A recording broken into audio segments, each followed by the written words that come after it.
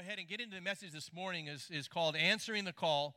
And a few weeks ago, I started a sermon, and the context was generations, and it focused on the need of one generation to pour into the next generation. And some of this mission was to speak in God's truths and encouragements and vision into other people's lives, to deposit something into people. But the other part of that mission or that job really was to draw things out of people, to be used as a catalyst in their life for the things that God had already placed in their lives and called them to, but to encourage them and to strengthen them along those lines. Well, today I want to really look at it from the other end. So generations was a message where we talked about the blessing that we have to pour into the next generation. So this is about talking about people. When people pour into our lives, how do we respond to that? How should we engage in that? God has callings on all of our lives. Every person in the room, this message applies because you all have callings in the room on your lives. We've all thought and said, gosh, well, what is my calling? Is this really it? Am I true? Did it pass me by? Did I miss out? So it's important that we look at this thing in terms of when God gives us something directly, like in our prayer lives. Love Life Charlotte started here, and it really started because one of the couples here, the readers, were in their prayer closet and praying, and God showed them and gave them a vision of something directly in it. But a lot of times, what we're going to find in our lives is that God is going to use other people to activate things in our lives, to call us to things that we didn't even know that we could do, or maybe we would even try. Has anybody ever had that happen in their lives, where there was something you didn't even think you could do, and somebody started, I see this in you. I believe that you can do that, and I want to help you out, and you end up doing something that you never thought you could do. Anybody here have that situation? I want to tell you, that is what we're talking about this morning. We're going to see that exact thing happened in the life of just a little farmer kind of guy out there. His name was Elisha, and he had a guy, Elijah, who came and was going to pour into his life. And we're going to take a look at how Elijah did that, and then we're going to look, more importantly, at Elisha's response. And the hope this morning is that we are going to awaken a generation here this morning that will run after their call, that they will grab onto it. And here's what I want to say is that the person on your left and your right, that they can be the launching pad for your ministry. They can be the launching pad for the next situation or circumstance that you are to engage in, the next step of ministry or a relationship or a circumstance that God wants to use you in. He uses other people in our lives to gather it and to activate it into our lives. Now, this time that we're talking about, Elijah and Elisha, it was a time where the kings of Israel and Judah had gone totally cray-cray. These guys were off the rails. They were wicked kings. They were engaged in idolatry and a lot of other just messy stuff. And they had long been rejecting the voice of God and rejecting the prophets of God. In fact, the only people that they wanted were false prophets around them, people that would just tell them what they wanted to hear. And we'll pick this story up in 1 Kings 19, verses 14 through 16. Elijah replied again, he's talking to the Lord, I have zealously served the Lord God Almighty, but the people of Israel have broken their covenant with you, torn down your altars, and killed every one of your prophets. I am the only one left, and now they are trying to kill me too. And the Lord told him, go back the same way you came and travel to the wilderness of Damascus. And when you arrive there, anoint Hazael to be king of Aram. Then anoint Jehu, grandson of Nimshib. You got to be careful on some of these. To be king of Israel. And anoint Elisha, the son of Shaphat, from the town of Abel Meholah, to replace you as my prophet.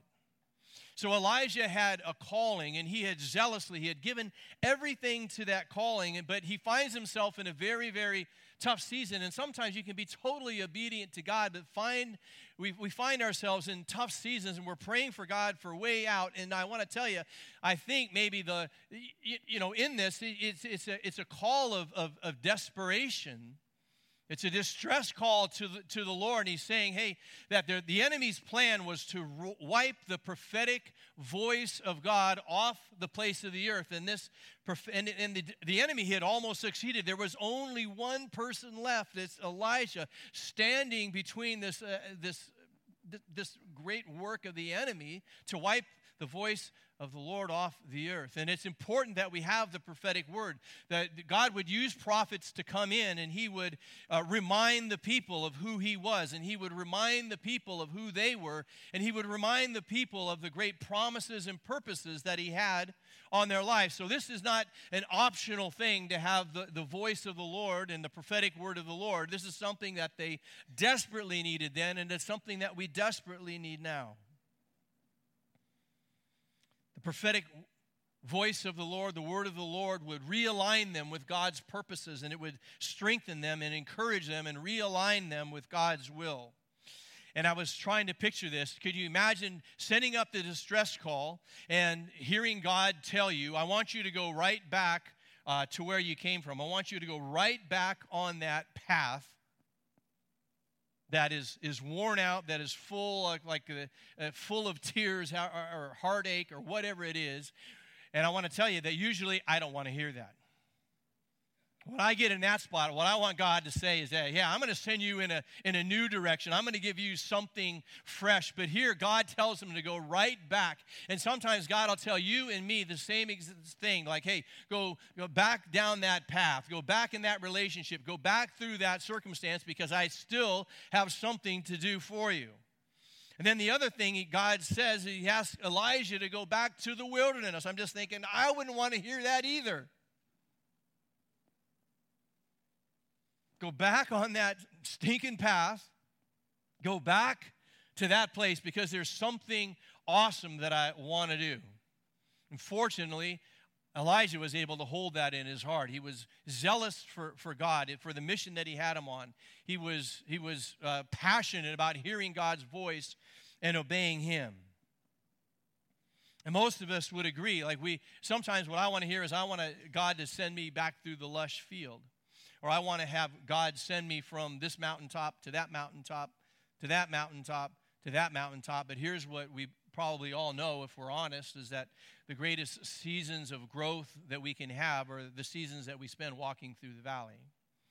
The seasons that we are in the desert. And the reason is typically in those places that we are the most dependent and reliant on God, aren't we?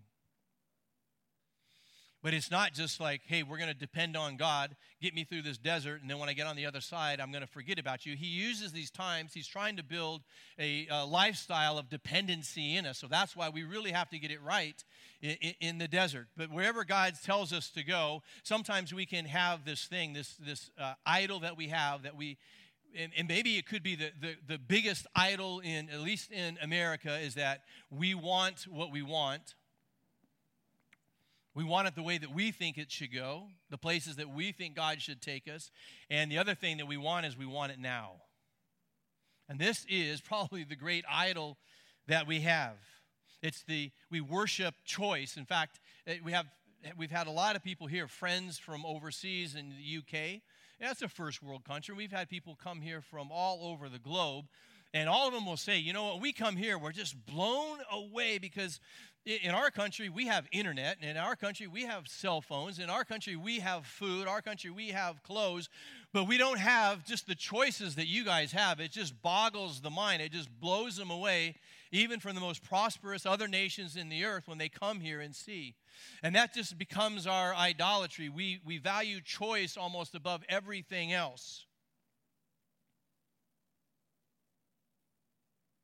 But Elijah, he responds well, and I want to tell you that Elijah's response unlocks fruit in the life of Elijah. The way that Elijah responds is it serves as the launching pad for somebody else. And this is really a picture I want to paint for our whole church, that sitting on the right and the left and before you and behind you, these are all people that are to serve as launching pads for each other.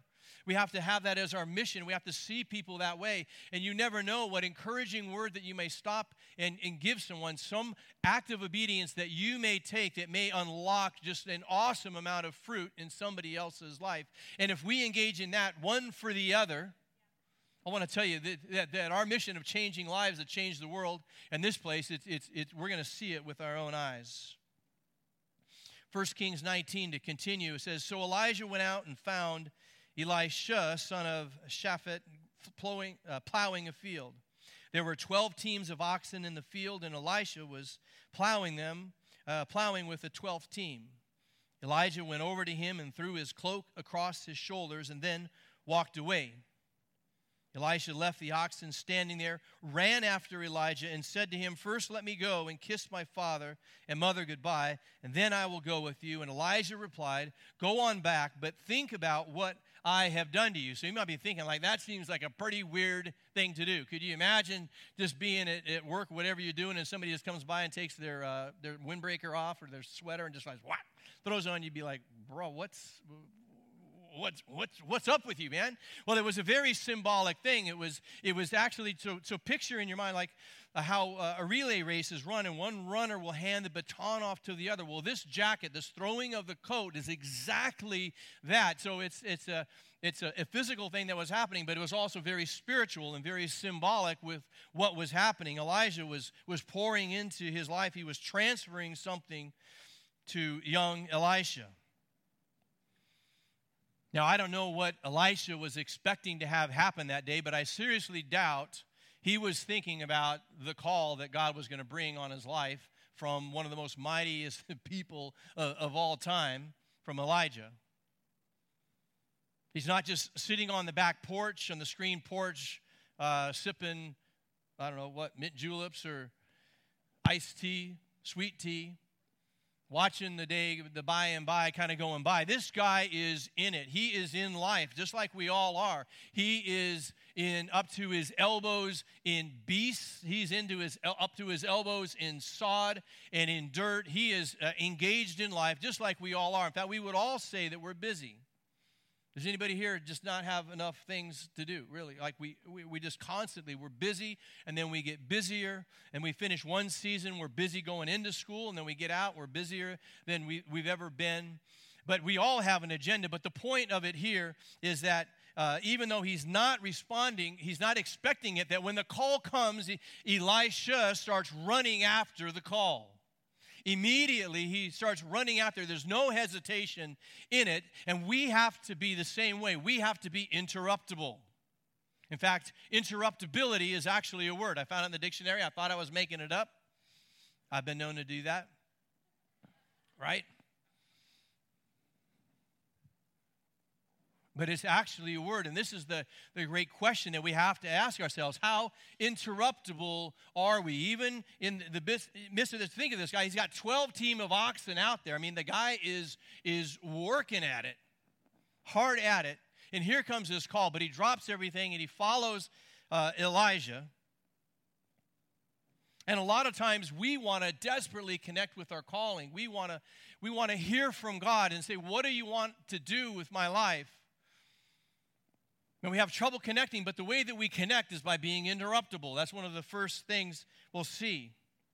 So Elijah ran after his calling, and I'm asking you right this morning, how can you run after the calling that you have in your life? What would it look like? What are the next steps that you would take? And the first key to answering the call really is to respond, and respond right now.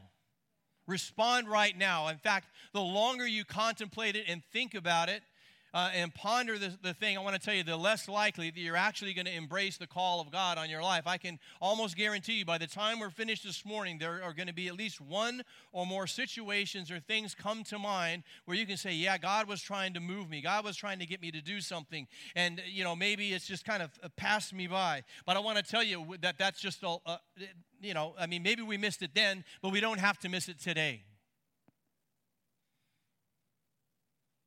For some of you, if you think, well, I had the opportunity, I had something of God right in my hands and it slipped through my fingers, I want to tell you today is the day that we can pick it back up.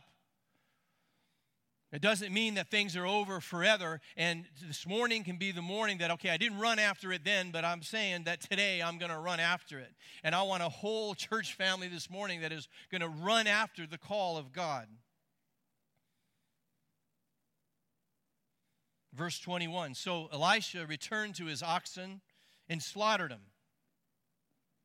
Kind of a weird response, huh?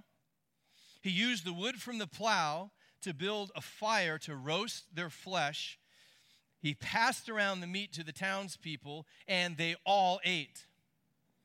Then he went with Elijah as his assistant. So we can see that, notice that Elisha does two things. The first thing he does is that he kills the oxen. And the second thing that he does is that he burns the plow.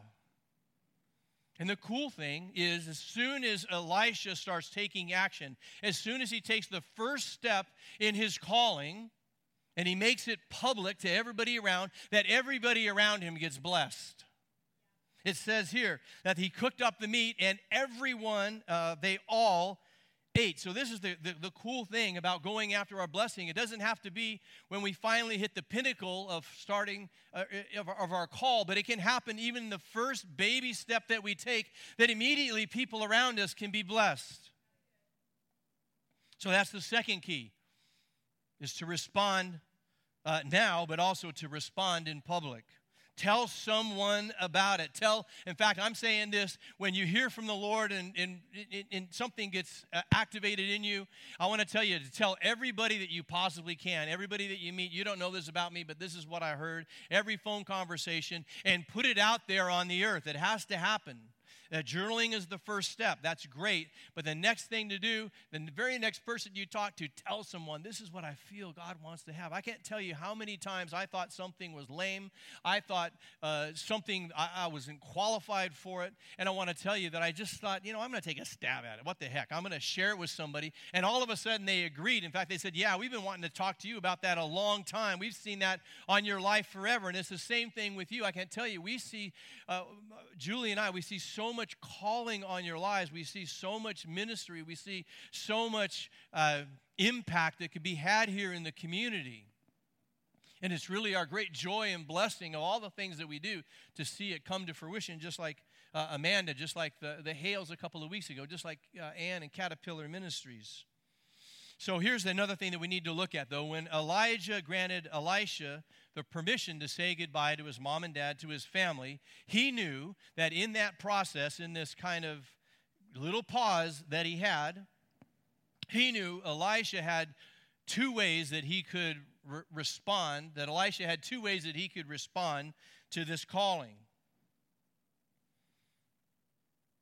In one hand, he could use his imagination and he could exercise his faith. He could be thinking about how he was going to live it out, the next steps that he can take. And we can see that Elisha, I think that was a pretty weird thing, actually, I wouldn't have probably cut up the oxen and burnt the plow and fed everybody.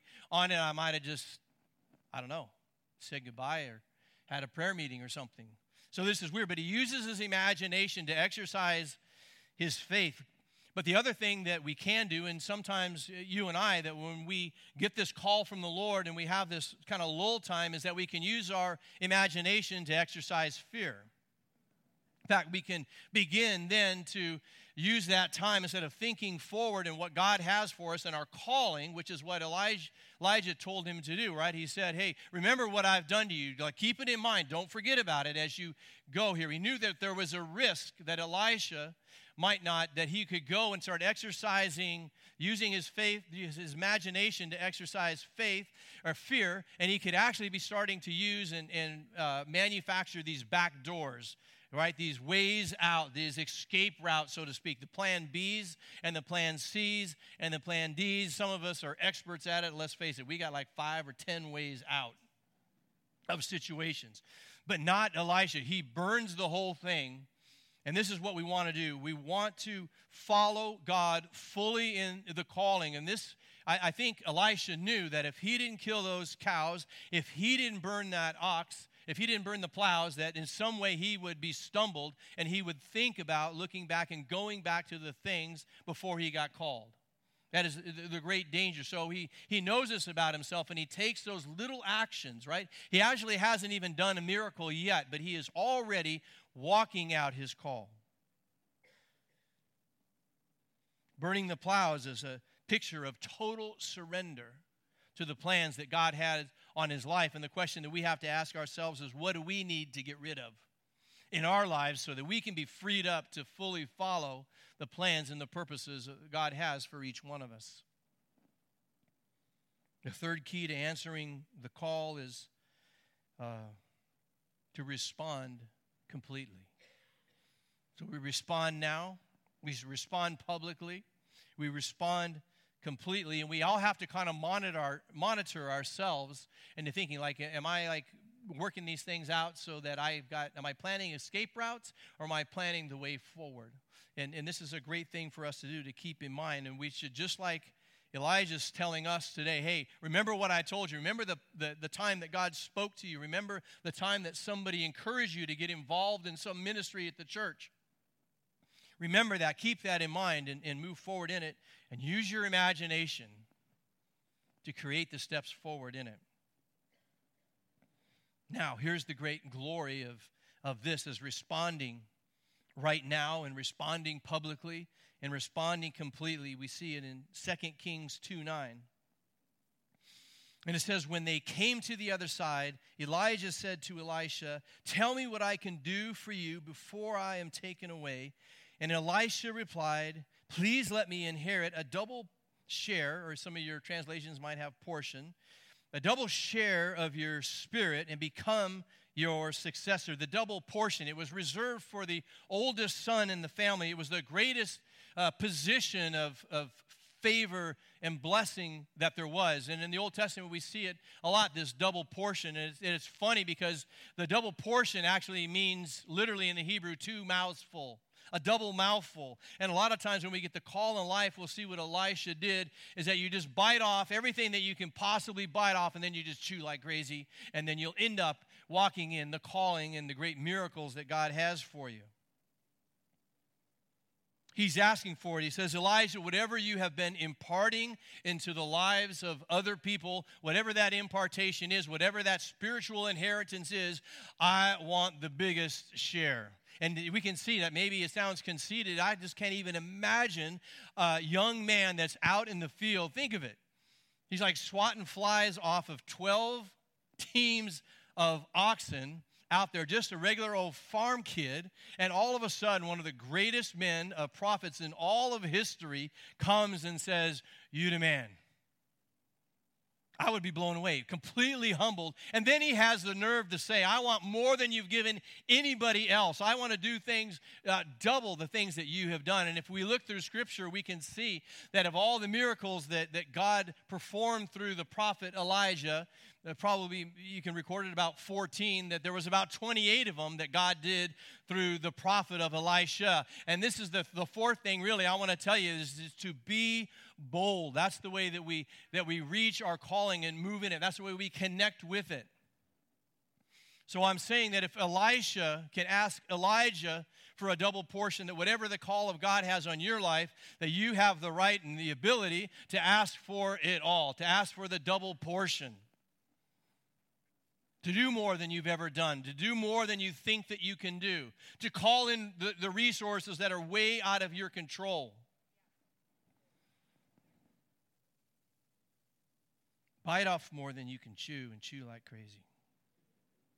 He was asking for the more.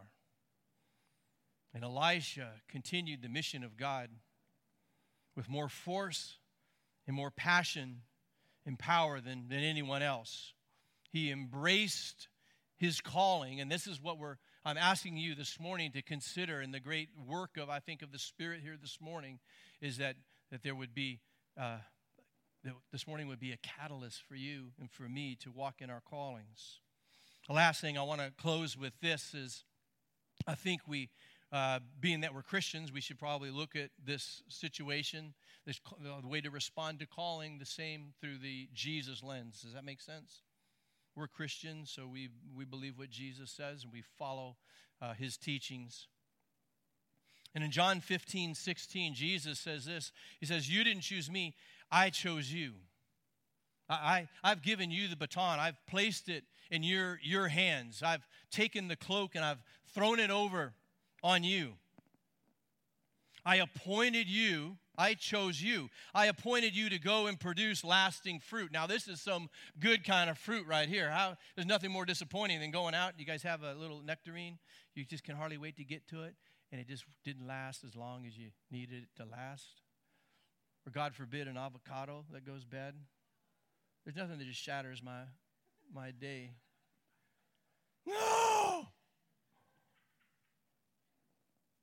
But he says, this is going to be lasting fruit. So he's talking about the length of it, but it's because of the impact of it and what's behind it. And what's behind it is the kingdom of God. He says, so that the Father will give you whatever you ask for using my name. So this is the important thing, that when Jesus chooses us, when we have this calling that comes forth, that we can, he's saying, I'm going to call you, but then you can call out boldness. You can call forward different things. Boldly, whatever you want. And this is the thing that we have to meet. Like, whatever you need in this ministry, as we call, we're going to have the worship team come up. And whatever we do in this, I want to tell you that you can ask for anything to fulfill your calling. Now, I'm not saying you can ask for anything. This is in terms of the context that Jesus has put this in, is in this fruit, this mission that he has and calling for your life. He's not saying, hey, whatever you want, just call on my name, and if you need 3 Cadillacs instead of 2, I'm going to plop one down for you. He is clearly talking. The context here is the call that we have on our life. And when you go after your call, he is saying to go after it boldly and ask for anything that you need to fulfill this call, and your heavenly Father is going to supply that need for you. You guys excited about that? I think that's pretty cool. I kind of see myself as Elisha in front of Elijah, and it's just like, who is this great, awesome call that I have? I'm inadequate. I mess up. Somebody told me once that I might not amount to anything, or that I just needed to be a number 2. I just needed to do these types of things. And I want to tell you that this morning is about awakening calling in our lives.